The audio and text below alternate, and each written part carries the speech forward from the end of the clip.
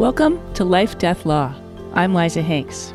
This movement I think that we're part of is not just to make your final days less hard. I think the idea really is for us to grasp the full nature of reality and find a way to love it and work with it and delight in it and appreciate it and feel it while we're still alive. That's Dr. B.J. Miller, an assistant clinical professor of medicine at the University of California, San Francisco, and co-author with Shoshana Berger of a great new book, A Beginner's Guide to the End, a practical, comprehensive guide to dying, but more importantly, how to live fully until you do. I asked BJ to be on the show because he's a passionate and articulate advocate for living life fully and meeting death with honesty and care. His new book is full of really practical advice for those facing serious illness and their caregivers. Things like what to bring with you to the hospital, how to tell your boss that you're really sick, and how to handle sex and intimacy in the face of critical illness. If you're facing a serious diagnosis or taking care of someone who is, please listen to today's show. You'll feel less isolated, less confused, and more empowered.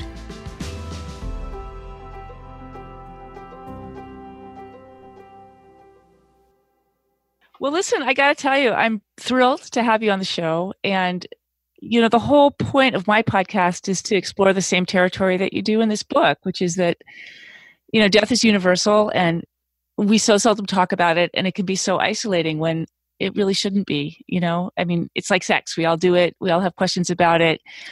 And we're usually so self-conscious about asking any of them. So I think it's a great book. Well, thanks, Liza. I share your hypothesis. You know, there's something happening, right? Thanks to work like yours and mine. And, you know, there's something cracking open, it feels like. And maybe the shaming and isolation, maybe we can start making a dent in that. So anyway, I think you and I share the same mission. Yeah. I mean, you write in the book that, you know, next to birth, death is one of our most profound experiences. And shouldn't we talk about it, prepare for it, and use what it can teach us about how to live? And I think that's so well put. Yeah. My whole frustration with the book was the whole time I was reading it, I was annoyed that I hadn't written it, but I got over that. Well, you're very well. Thank you did you actually sit and read the thing? You're amazing. I did. I did read it. I really like the tone of the book too, and the depth of the information. So. Oh, great. Thank you. Yeah. Yeah. So I don't want to talk about the paperwork chapter because that I've covered in exhausting depth in my own life. And I think that the palliative care and the hospice piece is beautiful, but I was wondering if you could talk some about some of the really practical things that you offer in this book, like, you know, the hospital hacks and how to tell people that you're sick and how to deal with their own distress when you actually need care. Yeah. You know, and also the love, sex, and relationship part. I thought those were such juicy parts of the book. And I've never seen them really addressed in any of the death and dying books that I've been looking at over the last couple of years. Yeah. No, we were surprised at that. And as you can imagine, as writers or trying to be writers, we were kind of happy that in a way that very important territory really had not been covered. It's a huge deal. And it comes up in my clinic a lot. Well, what comes up in clinic a lot is the fact that no one talks about it, that everyone's thinking about it. But anyway, I'd be happy to talk about all those things. That sounds like a fun conversation. Yeah, well, start with do you have a favorite part of the book, or do you have a good story that you could share with my listeners about what, you know, motivated you to write it? What motivated me to write it? That's an easier question in a way. As a physician, I mean, as a human being, I think more and more of us are going to be either ill ourselves or loving someone who is. And just thanks to sort of demographic shifts, the idea of illness, vulnerability, mortality,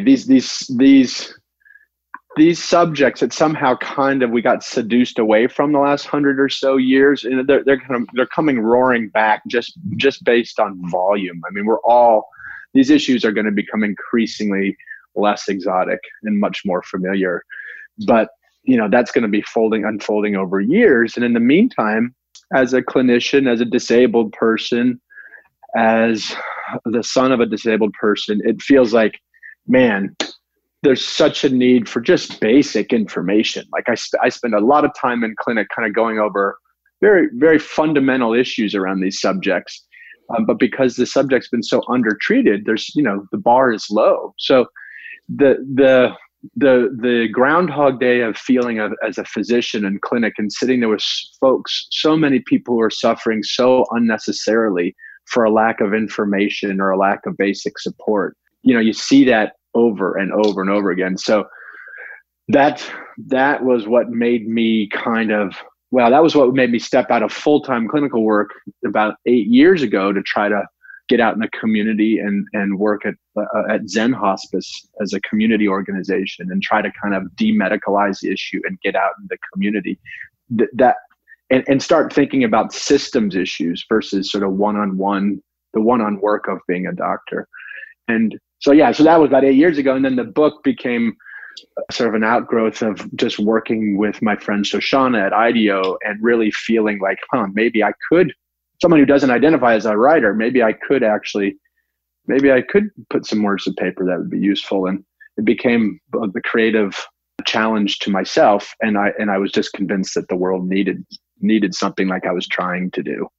Well, could you talk a little bit more specifically about some of the basic information that you feel people really suffer for the lack of? Sure. A good example is people just don't know what the heck palliative care is. Right. A lot of people know hospice, but many of those folks who know what hospice is also have misunderstandings. I am shocked at how often I hear from folks. I'll be in a cab or whatever, just talking to someone in an airport. We'll talk about hospice and they'll say very casually things like, "Oh, well, yeah, well, that's where you go. That's where they kill you." like no joke, phrases like that. It's just, I like, whoa. I mean, it can be stunning that there's really a group of people. There really are folks who believe that hospice actually hastens your death. So why don't you disabuse my listeners of that notion and talk a little bit about what you see its value is? Yeah. So the mission of hospice, and then we'll cut to palliative care in a second. The mission of hospice is very simply to help you live until you die. Hospice, no one in hospice is invested in, like, I as a hospice doc am in no way invested in you. I don't want you to die as my patient. I'm not looking forward to that. I'm not trying to make that happen. But we do start with the organizing principle that death is going to happen no matter what any of us does. And because of that fact, not because we love death, but because we love life and death is a part of life, we say, well, this period is a very profound period. And this is when life feels particularly precious. And it's a very potent zone to be hanging out in. And it also happens to be a zone where people are extremely vulnerable and where we really need each other and where our interdependence really shines. It's really, so again, the basic principle of hospice is to help each other live as well as can be until we die. That's a very important distinction. We are invested in hospice. We are invested in living, and we just acknowledge that death is a part of that deal. Well, when I work with my estate planning clients and they constantly say things like, well, if I die, and I stop them and I say, are you onto something that I'm missing? Because I think when is the right word. And, we can laugh about it because I'm working with people when it's still often not a really salient reality for them at that moment. It may be the first time they've ever thought about it in a systematic and real way, but for many of my clients, it's a long way off. Not for all. I definitely have people at the end of their lives too, but they never say if. They know the difference. It was a funny moment working on the book with my co-author Shoshana, and she caught herself. She was labeling this. We have this thing called a "When I Die" file. We talked about in the book. Of just sort of so much of what you do is helping sort of people break down the paperwork and what they need to kind of think about. And anyway, we create this "When I Die" file, so we're ready. But the first iteration was titled an "If I Die" file. Right, that's just so human. It makes me laugh every time, because it's what we do. I mean, we all think it's going to happen to somebody else, and it's never going to happen to us. So, Well, and on that note, actually, I think it's an important point too, which is earlier on in my work, I was more aghast at our denial as a species, and denial is sort of shorthand for a lot of different things. But right, aversion, fear. Yeah, exactly. So I have come, and I kind of felt like this was just pure human folly that we didn't pay attention to this.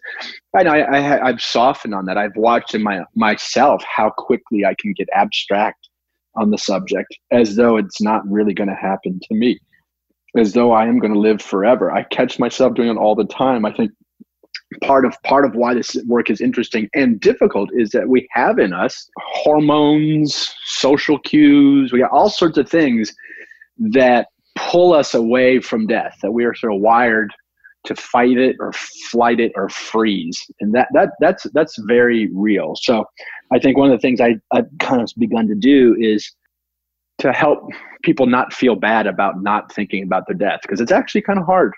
Okay, so let's talk about some of the chapters of the book. Yeah, well, there are so many ways into the subject. I'll pick one just because it's one of my favorites. It runs the risk of feeling a little esoteric, but maybe let's see if we can talk it out, because I honestly think it's not. So for me, the world, no matter what we believe, no matter what your belief systems are and what you think is coming after death moment, there's something, even if there is eternal life, there's something about this particular body that we have, this particular life. So as a common denominator of working with folks of various beliefs and faiths, etc., I have come to sort of kind of focus on the body as the one thing that we can all agree is going to die. This body, this life is going to end. And we can, with perspective, kind of help mollify the terror of that. In so many ways, we do live on. We live on in the hearts and minds of people whom we've affected. We live on through other kinds of forms of legacy. If we let ourselves, we'll dissolve into the ground and become blades of grass and trees. I mean, that's sort of an empirical version of immortality. That happens, but still, it doesn't lessen the blow that this life's got to go. And so when I think about that fact, I come back to the body, and when I think about my body, I say, well, why do I care to have this body? Why am I going to be sad to miss it? And my answer to my own question, and as I've worked through it with patients, is, well, this body gets to feel things. It gets to smell things, touch things, taste things. It gets to move. And so it moves me through time and space. That's why I love my body. That's why I'm sad when it's sick. That's why I'll be sad to see it go. So I name all that to point our attention to the world of the senses, the aesthetic world. Not aesthetic as in pretty, but just sensation, just the world of direct sensory experience. That, I would make the argument, is about as elemental as it can get. That word aesthetics kind of sounds arty-farty or philosophical and maybe off-putting, but I'm just talking about feeling stuff. And we humans have a real aesthetic drive. We do things because they have a certain feeling, and we also do things for their own sake. It is value enough in a life to just feel something. I agree. When I was reading your book, I was remembering I had a dear friend who died of glioblastoma. And, I was there when she got the diagnosis. We all kind of created this community of care around her. And none of us had really faced death before because, that disease hits you in your early 50s usually. Yeah. But there was this one day about 3 months before she died when I picked some peaches off a tree and I made a peach pie and I drove up to Berkeley. And we all sat down and ate the pie. She wasn't even speaking very well by then. Mm-hmm. It was just right at the end of actually being able to eat. But man, that was a good pie. And that was a great day, and that's exactly what you're talking about. Yep, you got it. And there's so many reasons to kind of love this subject. It doesn't take any time to feel anything. So if we're worried about the clock and how much time we have left, well, you don't need much time to feel something, and I think a lot of us worry about our mentation. We're so attached to our brains, our frontal lobes, our intellects. And, hey, it's a useful tool. But I guess when you start really looking, it's important to name the world beyond the intellect. And there is value. There's an experience to be had, even when you can't think about it. And it is in this realm of the senses. So how do you work with your patients around that, and how do you touch on that in the book? So that's sort of a backdrop, practically speaking, how this translates. And the book is meant to be very practical, more than philosophical or as such. But so okay, taking that backdrop, well, we translate that. In the book, I don't really talk much about aesthetics per se, but we do talk about touch and the importance of contact and the importance of staying in your body on some level. And it's so hard when we're sick because our body becomes a source of pain. So in my own experience and the many people I work with, it's hard enough to be in our body these days anyway. There's so many things pulling us into our brains. But when we're sick and our body's screaming at us or doing what we don't want it to do, or stinking, or excreting stuff, it can get pretty gnarly. The propensity is, of course, to turn away from this thing that's causing agony. And what we end up doing is sort of abdicating our bodies accidentally. In this way, we die before we have to die. It's one of the ways we die before we die. So naming that, and just the chapter that touches most directly in this book is the love, sex, and relationships chapter. And of course, a lot of that is about interpersonal dynamics and relationship dynamics. But of course, all that also relates to being back in your body, being present with reality, with physical reality, and sharing. So much of what partnership is about, I think, is about contact and sharing and touch and safety. So we kind of reground folks and try to reestablish that safety for couples and for individuals. And through simple exercises, like you already named it. Next time you're eating, don't think of it as just like inserting nutrition pellets. Actually stop and taste it, because someday you're not going to be able to taste that peach. So the preciousness is playing out as in real time. So stay present with each other, with yourself. Find some spot on your body, even if it's an elbow or some hair or something that doesn't hurt, and nurture that. Don't accidentally lose touch with your whole body because part of it's yelling at you. So it's very, very basic stuff. Touch your partner, touch yourself, use your senses. So there's sexuality, but not all of us are sexual, and some of us are sexual at the end of life, some of us aren't. But I think a bigger catchment for this is sensuality, just simply sensual engagement. And then finally, I think the last point is it really about sensory stuff? Well, sort of sensory stuff on behalf of just contact and feeling connected to the world you have while you have it. And that is, in essence, is the challenge. Yeah, and I thought you touched on that really well in the hospital hacks chapter as well, when you talked about, what you can ask for in the hospital. Yeah. And who you can call on to try to create an environment that's less antiseptic, less noisy, yep. less interrupted, less depersonalizing. Maybe you could talk about that a little, and when you're in the hospital or your loved one's in the hospital, it may be the first time you've been in a hospital, so you don't know how to navigate it. And by the time you figure it out, the crisis is over. That's been my experience, right? You become a hospital expert just after your father died, and you thought, if I'd known that 3 months ago, it could have been so different for him. Yeah. And I think a lot of people have that experience. So I'd love it if you could share some of that, with my listeners. Yeah, absolutely. You're right. So first thing to think about when you come into a hospital is to realize you're entering a wholly other world. So it's in terms of a little bit of expectation management, really.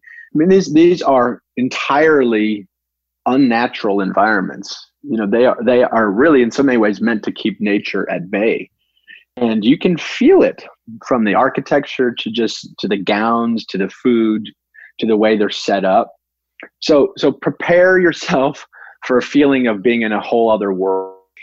Time doesn't work the same way. People are staying up all night. There are emergencies happening, priorities, everything's in triage. So you as a patient or your loved one may be sitting there and having a real problem with pain, or needs to be cleaned after a bowel movement, or who knows what.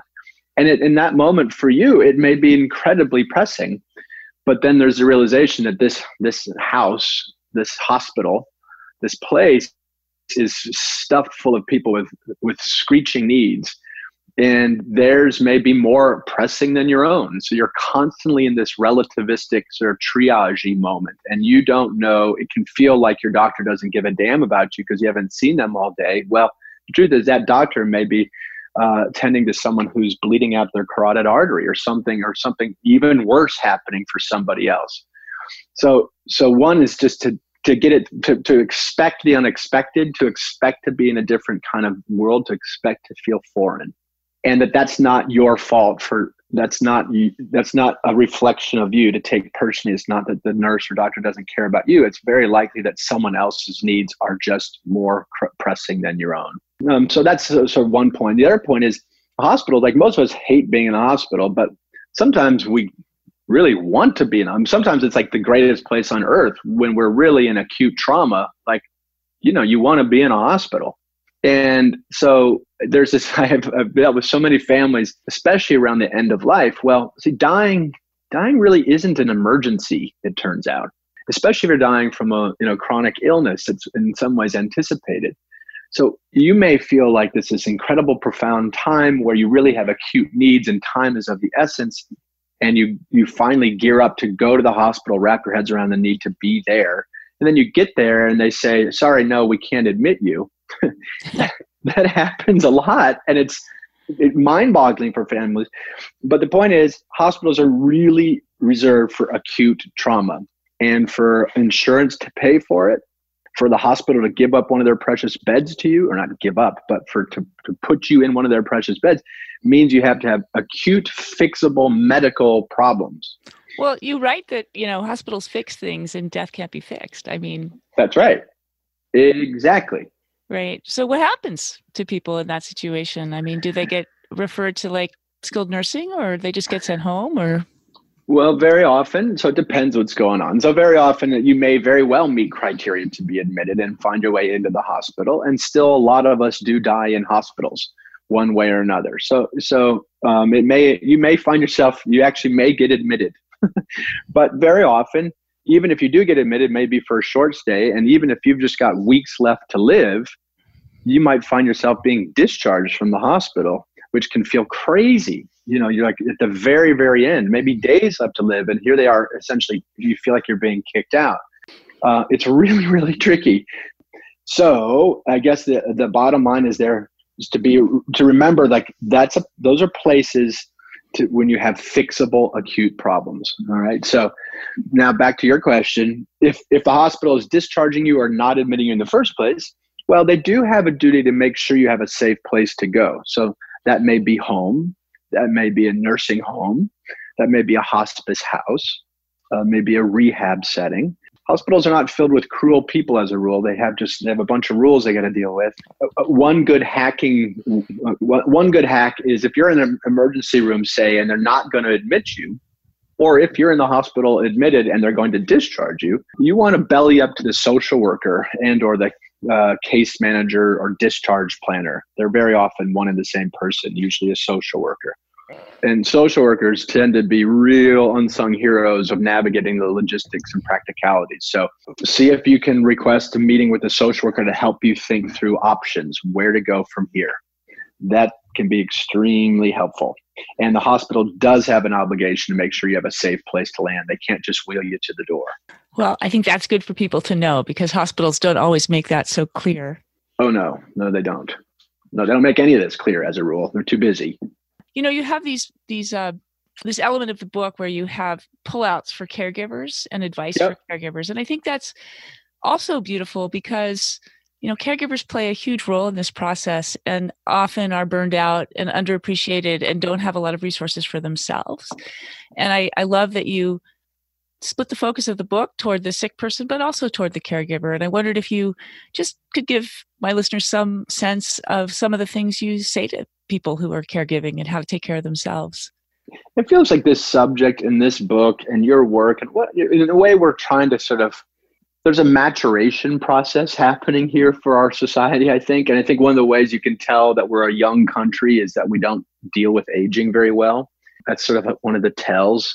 And so on that note, this idea of autonomy, that this rugged individual that in the States it's so prevalent, well, that's pretty much a myth. The truth is we all need each other to various degrees, especially when we're sick. So the realization in palliative care and hospice, and that we're trying to play out in this book, is that sickness and death doesn't just happen to you as an individual in a vacuum.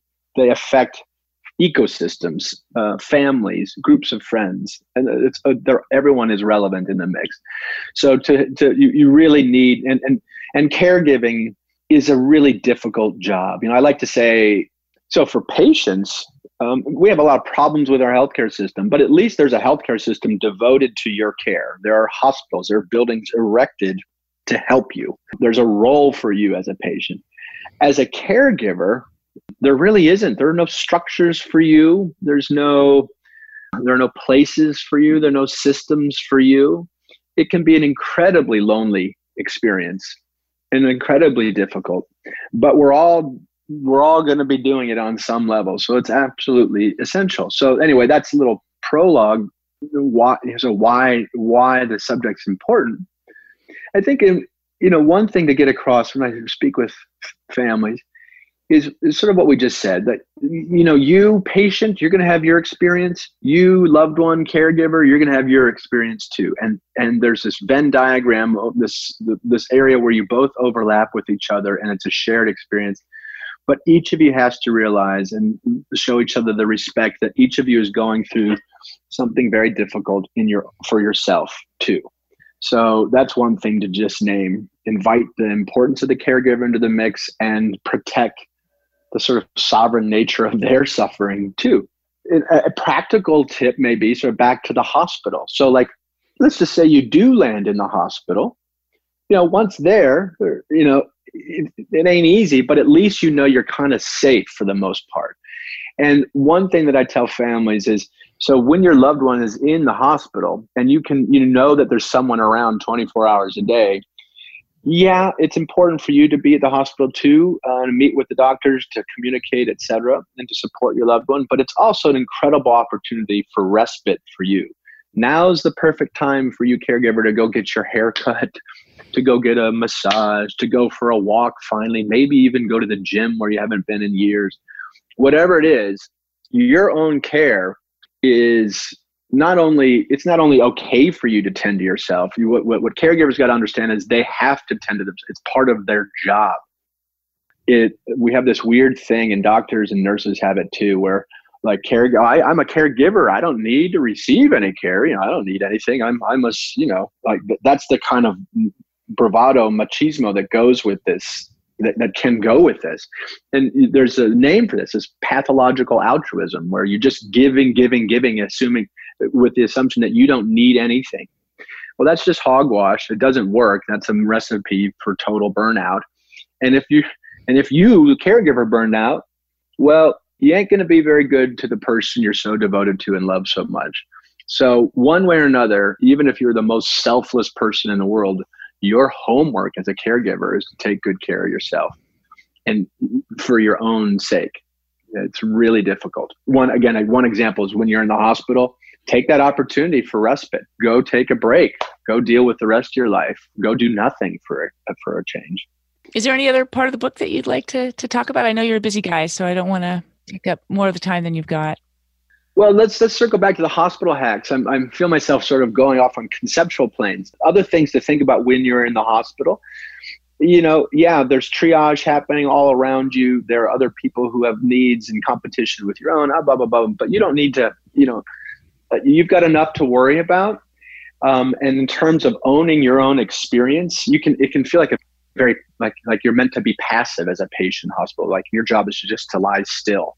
And when there's some amount of truth to that, but you need to advocate for yourself. You need to kind of own yourself. So, if you're going to be in the hospital, bring your favorite quilt or your favorite pillow. Don't forget to bring your hearing aids or your eyeglasses. Bring your computer charger. All the things, like you're going to be living there, whether it's a day or two or a week or a month, bring the stuff that makes you, bring that with you, communicate that somehow. That will help you stay inspired to keep going. It will help help the staff know who you are and therefore take better care of you. So that's really, really key. Another kind of tip would be, if things ain't going right, if you're just not getting good care, or if you're concerned you're not, usually that's just a communication problem. There's so much going on. But, you can ask to convene all the doctors involved. You can ask your primary doctor, the hospitalist. You can ask them to say, hey, at some point soon, there's too much happening here. Can my family and I sit down with all the doctors involved at one time? A family meeting can be an incredibly useful place to kind of everyone get on the same page. And it can really be a critical piece of the puzzle, but you may need to advocate for it. Another tip would be, if you do all that, you make efforts at communication, you try to work through any awkwardness or unrest that's coming up with the staff, perhaps. But if it's just not getting what you think you need, there are patient relations offices in hospitals you can call upon and talk things through. There are ethics departments or ethics programs you can ask to be involved in your care if you think there's a real conceptual disagreement happening. And if you're just plain suffering, if your pain isn't getting well attended to, your nausea, whatever else it is, or you sense your family just needs more support, well, this is a great use of the palliative care team, and more hospitals will have a palliative care team in them. And you can request a palliative care consult. How proactive does a patient generally need to be to get palliative care? Yeah, well, these days I'm in the outpatient world, so it's a little bit different. So people make an appointment to come and walk in and see me, like you would go see like in any outpatient appointment. So that's a sort of a different pathway, a different system. If you're in the hospital, there usually will be a palliative care consult team in the hospital devoted to the hospital patients. And some hospitals will have their own rules about how to get the palliative care team involved. But where you would start is talk to your hospitalist, that is the primary care doctor taking care of you in the hospital. Say, hey, I'm worried about my pain. I'm worried about my family. I'm worried about decisions that I need to make that I'm not sure what to do about. And I could really use some extra help. Do you guys have a palliative care team? Usually the official consult has to come from the doctor. The doctor has to place that call, that order for the palliative care team to come. But that's how you would do it. Just start there. I want to be careful, though. Not everyone needs palliative care. The primary team should be able to tend to your pain, should be able to talk to your family. But if those things aren't happening or aren't working, and the suffering is intractable, then that's exactly what the palliative care team is for. And you as a patient or family member can advocate for that. So I have a funny question for you here. The title of your book is, The Beginner's Guide to the End. And it got me thinking, so who's your reader? I mean, we're all beginning to the end, right? Yep. Every single day. But I'm not sure most of us think of it that way. And I wondered, as you two were putting this book together, who is the audience? People who've been diagnosed, people who are just worried about dying and death and want to address it better, or people caring for people that are facing the end. I'd just like to know a little bit about who you think the readers of this book are, other than people who are mortal, which is, everybody. Yeah. It was a very important question for us, and we spent a lot of time debating it. Because as you point out, when do you really start dying? When does this subject become relevant? I mean, you could really make the argument that this subject becomes relevant, pretty soon after your birth, right. Certainly as you enter adulthood. So where to begin?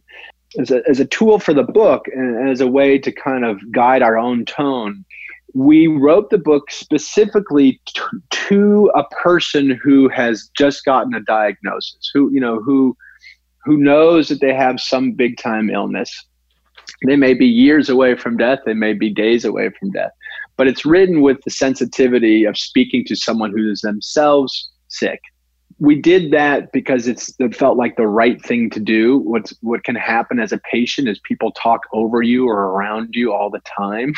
So for all sorts of reasons, it felt important to guide our comments directly to the patient. someone who is dealing with illness. Our hunch is that it's probably going to be family members who are reading this book, or people who are really interested in preparing themselves who aren't yet sick.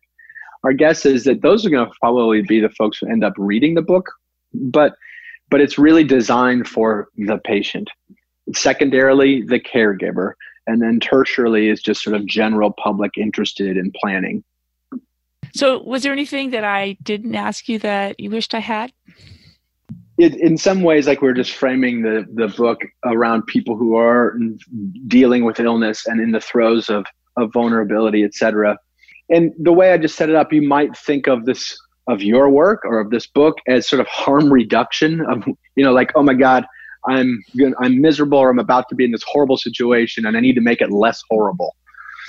Okay. There's some, that's a fine motivation, but what I want to kind of get across, and what I think we're on for in terms of this culture change and why we're all pushing on this subject a little bit is it's not just so we suffer less at the very end of our lives. The reason to think about these things earlier in life is not just to preclude pain, but because when you really wrap your head around how precious life is in the first place, and how powerful a force love is, and how incredibly valuable it is to appreciate you have while you have it. I, like most people, tend to appreciate things when I'm in the throes of losing them. So just to be clear, this book and this movement I think that we're part of is not just to make your final days less hard. I think the idea really is for us to grasp the full nature of reality and find a way to love it and work with it and delight in it and appreciate it and feel it while we're still alive. That I just want to make sure to get across. I couldn't agree with you more. Yeah. You've just listened to my interview with Dr. B.J. Miller, the co-author with Shoshana Berger of the new book, A Beginner's Guide to the End. To learn more about the Beginner's Guide, please visit SimonandSchuster.com. Thanks for listening to this episode of Life, Death, Law.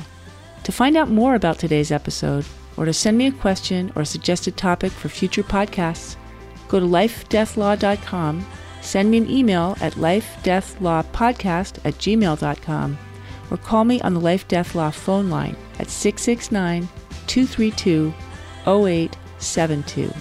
That's 669-232-0872. To subscribe to Life Death Law, go to iTunes, Stitcher, Google Play, or wherever you get your podcasts. So take care, and remember, when it comes to life and death and law, we are all in the same boat. Until next time, I'm Liza Hanks. Bye.